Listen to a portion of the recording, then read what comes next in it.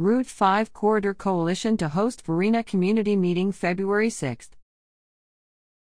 The Route 5 Corridor Coalition is hosting a community meeting Tuesday, February 6 at 6:30 p.m. at the Varina Library to address current events and potential future changes to the area.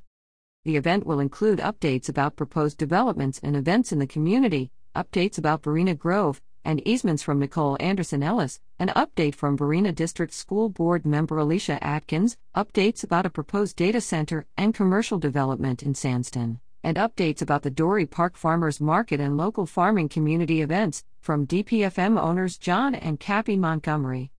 The meeting will be held in the Varina Meeting Room on the library's first floor, to the left, at the bottom of the main staircase. The coalition also will host a discussion about Henrico Next, the county's comprehensive plan update process, and the existing 2026 comprehensive plan. The event is free and open to the public.